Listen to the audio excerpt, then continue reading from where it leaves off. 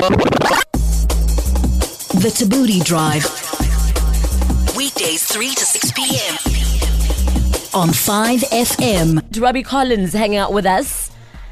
You've had a long journey. I was speaking to you off air about what you were doing before comedy. Yes. So you were doing pretty much everything. Everything that would give me some money. Just so you can go out on the weekend and then start again. I used to live for the weekend.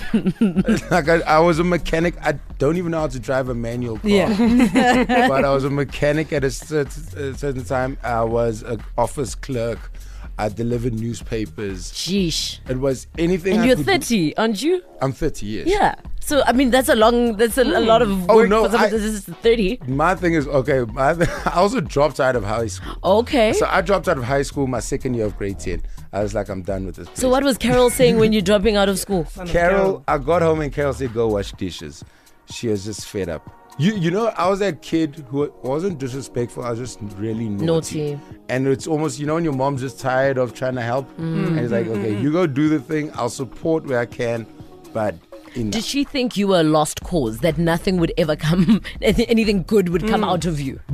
No, you know what it was? It was that my mom knew I wanted to do stand-up. But in Durban, back then, I call it the pre-Trevor Noah craze. Yeah.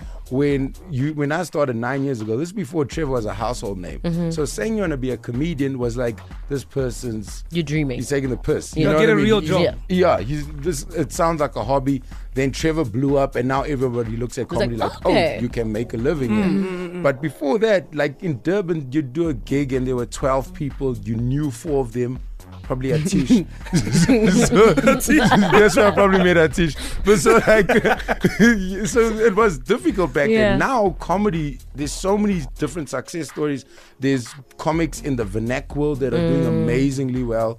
In the Afrikaans world, like English, it's all different races. So it's not a thing of...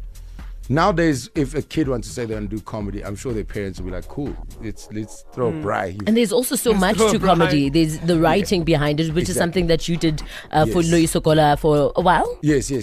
And I mean, that went on to be a great success. Didn't it win a SAFTA, if I'm not mistaken? One is SAFTA. We were also nominated for 2 Emmys. Yes, I remember that. Shout out to you guys. So you've got a show coming up on the 20th and 21st of October, Cape Town, your first stop. Yes. And you're not doing it alone. Skulk Bezaden Holt.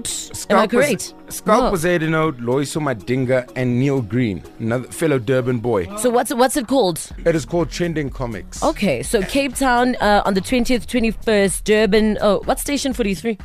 Station 43, it's a new venue in Durban. It's just off Stamford Hill Road, I think. Do you know it? Yeah, it's where they have like First Thursday. Yeah, so it's like it's hipsters. It's very, very hipster joint. So very Sibs-like. Sibs would live there. And they serve beer. They serve that thing that you likes to drink, and it's perfect for it. We were talking about you. You're outside. It's fine. You missed it. And then, of course, Johannesburg, 3rd and 4th of November at the Goliath Comedy Club. Yes. So what is this show all about? Why should I come out and see it? So the whole point of this tour actually is that it's in partnership with the Joburg International Comedy Festival. And that's been happening, I think, the past 2-3 years. And it's happening again next year in March. But we're just trying to let the rest of the country know about the festival, get them interested in it, and get them to come up, because the Joburg International Festival is awesome. It brings acts from all over the world. And it's something that we want the rest of the country to know about. Like the same way people go out for rock festivals, we want people like get on a plane, get in a bus, come up for the festival. It's awesome. But wouldn't you say, I mean, just the growth of comedy in the last couple of years in South Africa particularly has been incredible. It's like you were saying earlier, where comedy wasn't a proper job. And now people like go and fill up the dome to go and see comedy. It's so crazy. Like, I think there's always been guys, the Mark Lotterings, Barry Hilton, David Cow, but I think with Trevor and Loyiso Gola, they definitely took it to another level. They're the generation just after the first guys. And I like the stuff that Trevor's doing, it's amazing. What do you think they got right? What do you think took them to the next level? You know, when I speak to Trevor about it, and he's very honest, Trevor works really hard, but it's also, there's hard work creates luck. And I was going to say, I keep saying, this whole industry Trevor's is luck. gods are just on his side. He came at a perfect time. He's hilarious. Yeah. He's an amazing talent on stage. He's good looking. I was about to say that. I just was like, let me. I've seen Trevor's so no, dudes say look like Trevor's very Trevor. hot. Can I tell you, I'm engaged. My aunt sends me pictures of Trevor saying, "Are you sure about what you're doing?" I think everybody feels like he's theirs. His mom's black, his dad's white, which makes him colored. So everybody feels like that's their dude.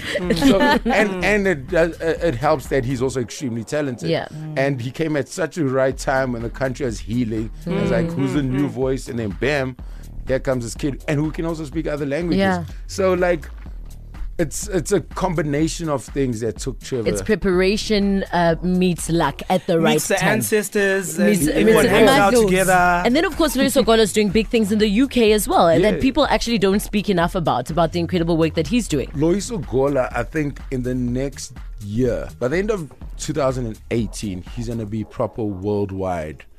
You know, like, this is the thing. People know you when you're famous, but they don't see all the legwork you do before. Like, before Trevor got Daily Show, he was going back and forth to the States, making contacts, making a name, and then they see Daily Show and go, where did this come Yeah. from? It's like, no, people are He's working, been at it. you know? Did you ask him for a spot there on the Daily Show?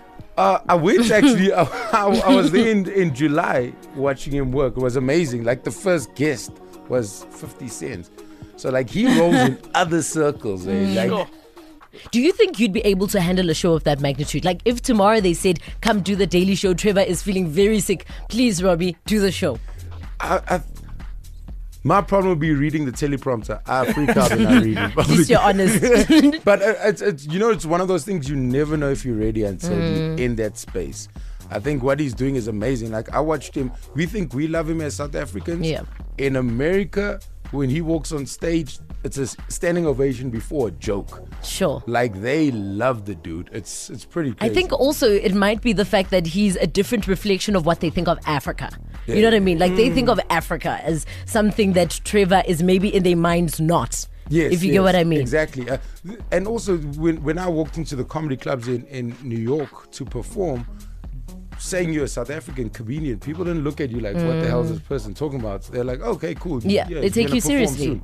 We hang out with Robby Collins. The Tabooty Drive. Weekdays 3 to 6 p.m. on 5 FM.